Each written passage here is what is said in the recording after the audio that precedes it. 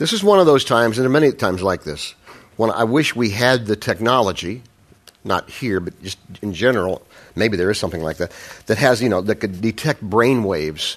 And then whenever I said the word fear, whatever you think of, whatever concept, whatever word, whatever name comes into your mind, when I say that, we just flash it up here on the screen.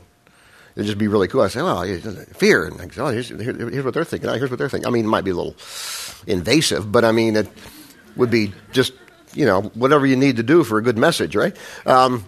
Anyway, it was just one of those things where we all think of different things about fear. And, the reason that would be a kind of a fun exercise, if possible, was because some things would flash up there and some people would be going, what? You're afraid of that? And other things would flash up and you'd be, I can relate, So I don't know what it is that you're fearful of, but I know fear can be a debilitating thing at times. Writer Edgar Wallace, English writer, wrote a short story, by the way, named King Kong, which they made into one of the most boring 3-hour movies that I've seen in a long, long time. But so don't rent it. Anyway, he wrote that as a short story. But he said this, and this is great: fear is a tyrant and a despot, more terrible than the rack, more potent than the snake. He just thought it was so descriptive, especially some of those English writers. I love the way they can pack so much punch into one line like that. Fear works in politics, doesn't it? We had 2 candidates run on fear. One was running on the basis of being fearful of more terrorist attacks and staying safe. The other was running on fear of the other guy, basically. One was more eloquent than the other, and we know what happened. But every politician, every presidential debate that I've ever seen, somebody is trying to get either candidate. They're both trying to get the people to be afraid of something, and they're going to solve it. Of course, in my lifetime, nobody has yet. But hey, maybe it's going to happen one of these days. We're going to talk more about that when we talk about greater than the government. And by the way, greater than government. One of my lefty friends or righty friends, I can't remember which, said something like, "Oh, I'm going to have to, kind of, grit my teeth through that one." No, it's not going to be political. Okay, so just let me kind of salve your fears on that one. Okay, but fear is really a hot theme. It's just a hot theme. Here's what I didn't do. I have a research assistant now, and she's really great. And she's just a volunteer. I said, hey, if you ever need somebody to help you with stuff, and she's great with internet stuff. That's where I end up spending a lot of time sometimes, and great with search engines. And I can Google stuff, but when it gets down to the fine-tuned stuff, I'm not always that great. And she found this for me, and it was really good. And it's from like a Psychology 101 website or something. And it's the great fears, the 5 biggest fears, and it's not in any particular order. So I was a little surprised by some of them. Some of them, heights, that's not going to be uncommon. A lot of folks are afraid of heights. It's not uncommon at all. Claustrophobia, closed spaces. The one surprising thing to me about that was under closed spaces, they included that people are fearful of tunnels and bridges. And I'm like, I don't get that. I mean, how do you go anywhere around here? You got tunnels and bridges everywhere. What do you do, shut your eyes? Anyway, that was part of that. Closed spaces. Another one was crowds, similar to being in crowded public transportation. A lot of folks were afraid of crowds, and that was a little surprising to me. Another one, this one surprised me a little bit. So we got heights, closed spaces, crowds. I didn't see germs, by the way. And that's one that I thought would be it because that's one of mine. I'm a kind of a germaphobe. And I didn't see it wasn't in there that much. So anyway, this one surprised me a little bit. I mean, a real fear, they said, were bugs, mice, bugs, mice, snakes, and bats all together. Ringing your bell down here. Huh? All right. They're unpredictable, they're creepy, crawly, and they're possibly poisonous. So there you go. I don't know. The one that surprised me even more than that was the speaking in public. I'm like, come on, how hard is it? I mean, it says we feel like we're being judged. Well, you will be. Welcome to my life, We worry what we look like and sound like. And some of us have anxiety attacks. And you do. And over the years, I've had people judge my pants not being ironed to other things. So, you do what you can do. But anyway, that was a big fear. Maybe yours wasn't on. Somebody told me after the early service, one of their big fears was failure. Fear of failure. I bet you we got a lot of type A's in here like that. You're afraid to fail. And that's a genuine, real fear. Maybe it's retirement or the inability to retire now, possibly. Or maybe it's your job or the lack of one that's causing you great fear. There's just, you can, what do you do with it though? There's so many things, and I'm not going to go through all of them, but there's so many things that we can be fearful of. What do we do with it? Just grit our teeth and say we're just going to charge anyway? Or are we going to do it? Or are we going to do what my favorite all-time greatest actor in the whole world ever did or said? John Wayne, quote, okay? Greatest actor ever. Except those who go to Renaissance, of course. And one of them told me afterwards, he said, Rich, he's not a good actor. I said, I think he's great. Anyway, John Wayne said this. I love this. Courage is being scared to death, but saddling up anyway. That's a great quote. That just epitomizes that. Well, I love that. Is that what we do? We just saddle up and right into the teeth of that fear, whatever it is, just going to, grit our teeth and, whatever we do, bite our lip and just, okay, I'm going to go. Is that how you can do that, and sometimes you need to do that, but is that really going to be the cure? Here's where I want to go with this, and I want you to see this. If it's going to be something that's really going to help me get a hold of this thing of fear and really get to conquer it, at least for the most part, if I'm going to really get it conquered, it's going to have to be something much deeper. And I'll tell you what it is. It's going to be the need for you and me to understand the character of God.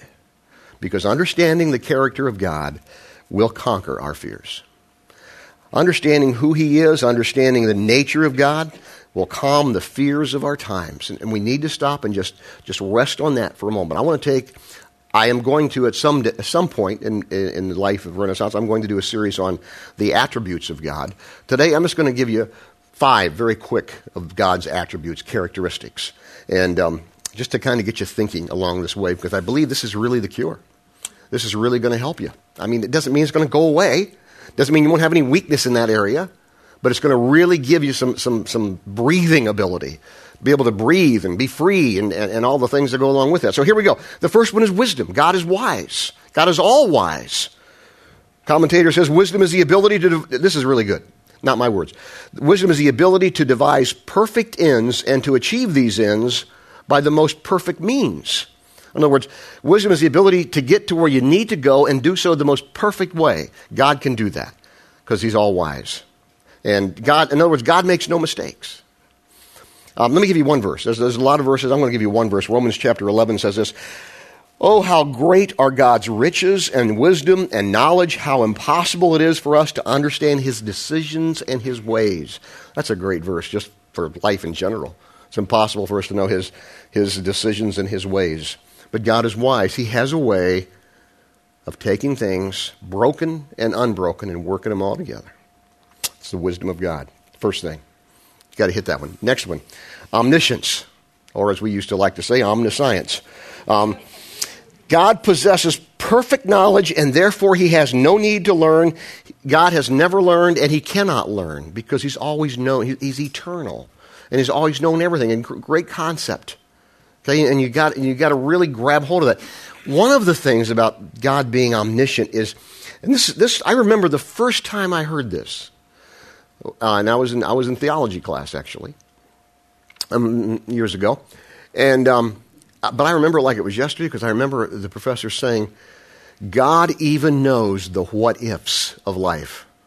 What if I had married him instead of him, or her instead of What if I had taken that position instead of that position? What if I had gone to this school instead of that school? What if I had done this? What if I hadn't done that? What if I hadn't done this?"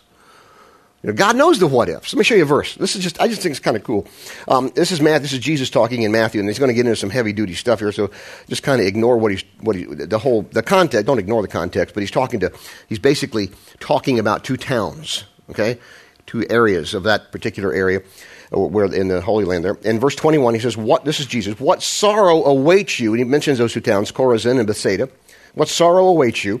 For if the miracles that I did in you had been done in the wicked Tyre and Sidon, their people would have repented of their sins long ago, clothing themselves in burlap, throwing ashes on their heads to show their remorse. I tell you, Tyre and Sidon will be better off on Judgment Day than you. See, don't get into all the judgment stuff right now. It's for a different time. But what I want you to see is Jesus is saying, if this had happened over here instead of here, this would have happened.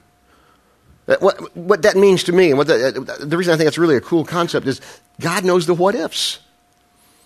And sometimes you're struggling with something and say, well, what if I hadn't done this, or if I had done, what if? Well, God knows that, but the point is, you just stop and you just say, you know what, God, you do know that, but this is what did happen. Now, I'm going to trust your wisdom and your omniscience and some other things I'm going to show you in just a moment to deal with that in a way that's going to be helpful. I just think it's a cool concept. Right? Wisdom, omniscience, omnipresence. Omnipresence. He's everywhere. God's everywhere. What if you thought about this? This is heavy-duty theology. This is Theology 101. But I love talking about it because I love theology. And my degree's in theology. Gee, who would thunk it? But this is one of my favorite Psalms. I know I say that a lot. But this is I have a lot of favorite Psalms. And it's going to show you God's omnipresence. This will make a difference in how you live. Watch. O Lord, you have examined my heart, and you know everything about me. Wow. You know when I sit down and when I stand up. You know my thoughts. Even when I'm far away, you see me when I travel. And when I rest at home. You know everything I do. You know what I'm going to say before I say it, Lord. Every time I read that, I always think, so why don't you stop me sometimes, Lord? You know? I do. Every time I just think that. It's just one of those things. And he goes on, you know what I'm going to say before I say it. You go before me, you follow me, you place your hand of blessing on my head. Such knowledge is too wonderful for me, too great for me to understand. I can never escape from your spirit. I can never get away from your presence. You can never be away from where God is. Even when you think nobody's watching, God is there. Even when you think you're totally alone, God is there. It's a great song. Some people think I'm kind of weird, but I think of all these songs from these great Broadway musicals because I'm a fan. I'm a huge fan. My second life, I'm going to produce a Broadway musical and lose millions of dollars. But anyway, there's a great song in Carousel. And I always thought it was about God, but it's not. It's about a father singing to his daughter. I don't care. I just twist the context and make it about God. You'll never walk alone. Remember that song? It's a great song. You'll never walk alone. You know, when you walk. Anyway, it's true. So we'll take it out of context of the play and just say you'll never walk alone. You never walk alone. You don't. God's always there, wherever you go. And you say that's heavy-duty theology. That's heavy-duty theology. But you know what? Heavy-duty theology affects how you live. Because when you're aware of the fact, you know what? God's right here with me. It changes how you respond to people sometimes. Last night, yesterday afternoon, I got on a train to go into the city. I had a wedding to officiate, and which is always just a great honor. And with the Harvard Club, and I'm in a tux. I'm minding my own business. I'm not bothering anybody. I got my iPhone going. I'm listening to a book. I'm also going over the ceremony a little bit, trying to, figure out where everything's going to go. And if you've been here before, maybe you've heard this story when I've talked about the fact that one time that I was on a train and there was this dirty baby and they put it right there beside me and this whole thing. Sure enough, here I am, minding my own business, trying to be a man of God and all the other kind of things that go along with that. And sure enough, there's people all right here and put the baby, right, a 2 or 3 year old, right in front of me. On one of those seats, they were right. I mean, it was like I was okay. And I tried to move. Oh no, you can't. There was no place else to go, I guess. Anyway, I'm just thinking, oh gosh, how am I going to respond to this? By the way, I was warned after the first service I shouldn't say dirty baby. That's just. I shouldn't say that, but there's no other way to describe it sometime. And she wasn't a baby, but she was a very undisciplined little 2-year-old, okay? So how am I going to handle this? How am I going to respond to this? Here I am trying to do God's work. And so, you know what? I did real well with it. I just smiled and tried to talk to her and so forth. And you know what the tipping point was? And obviously this was on my mind because I knew that this passage was on my mind. And I just thought, you know what? God's right here with me. He's right here with me. He's watching what I do and how I respond, Unfortunately, he knows what's going on in my mind right now, but that's a different deal. So But it does affect how you live. By the way, those of you who are on the train all the time, somebody told me after the early service the cure for that. And that is when you see somebody with, some little kid or something, they're afraid they're going to sit with you, you just say, hey, come over here and sit beside me. Come over here and sit beside me. Hey, might work. Anyway, don't do that. Some guy told me that. He really did. Told me that this morning. Anyway, back to the point, omnipresence. When we recognize that God is with us wherever we are, it makes a difference. It makes a difference. It changes how we act. It can change, and it also is going to make a difference with those things that we call the fears of life. Do you realize that the phrase, I am with you always, is in the Bible 22 times? I am with you always. That's pretty cool. Fourth thing, omnipotence. He's all-powerful. One verse I would use. There's a bunch I could use. I'm just going to use one right now. O sovereign Lord, you made the heavens and the earth by your strong hand and your powerful arm. Nothing is too hard for you.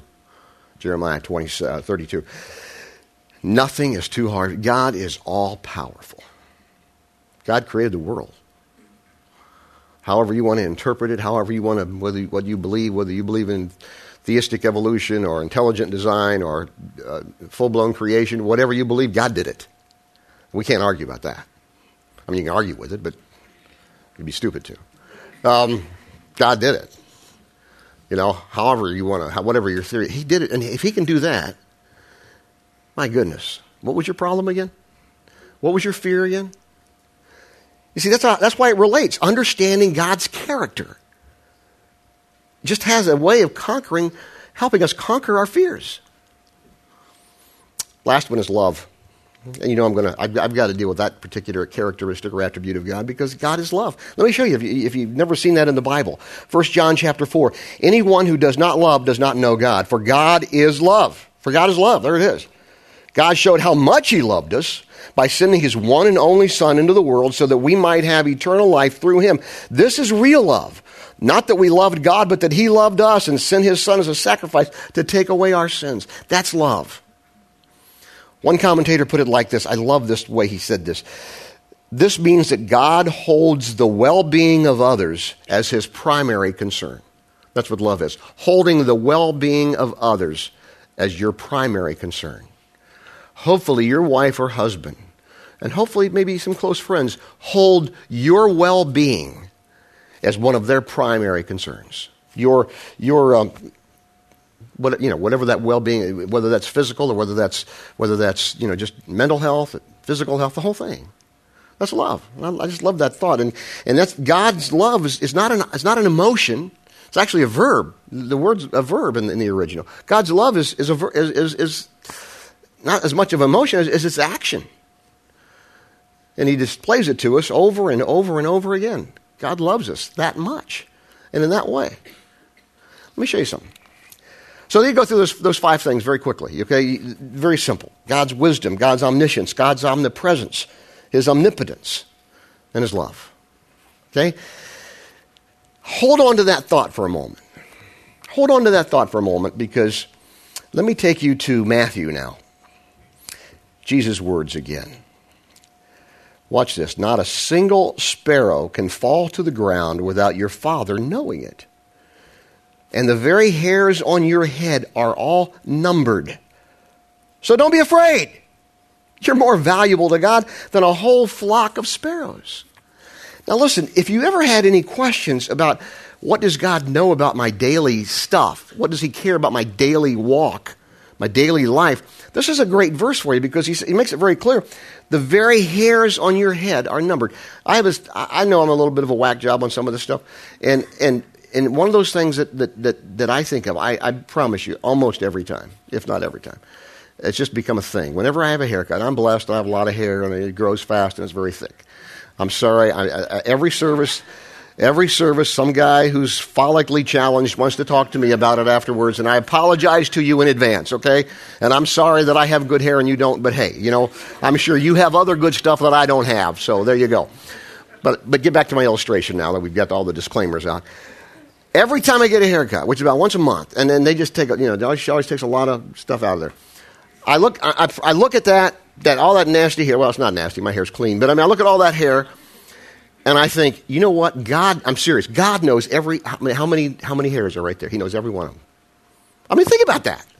You say, you are really weird. I tell you, this is weird. I realize it, but it's just kind of cool. He knows exactly how many hairs are there, and he knows exactly how many are left about me and about you and every one of us. Now just grab that concept for a minute. That's pretty cool, isn't it? I think it's other than me being weird and wacky. That's a cool thing to think about. God knows that much about these details in my life, and He cares. So, understanding that, and understanding He has wisdom, and He's omnipresent, and He's omniscient, and He's omnipotent, and He's love. Understanding that, and He knows how many hairs are in your head or are not. Tell me again what your fear is, and why you can't trust God with that. Doesn't mean it will go away totally, but it will give you some ability to rise above it and to get over it. Maybe not over it for good. Might always be an issue with you. That's the way it is sometimes with us. But God gives us, when we understand His character, it just gives us an ability to conquer those fears of life. I'm saying this all the time. I may have said it up here before. I don't know because I'm saying it all the time. I can't remember every place I've said it. But one of the things that we're going through, one of the blessings that we're going through right now, one of the great things coming out of what's going on as the world goes down the toilet, at least the economy, one of the things that's coming out of it is if not every day, almost every day, somebody says to me, I don't know what's going to happen tomorrow.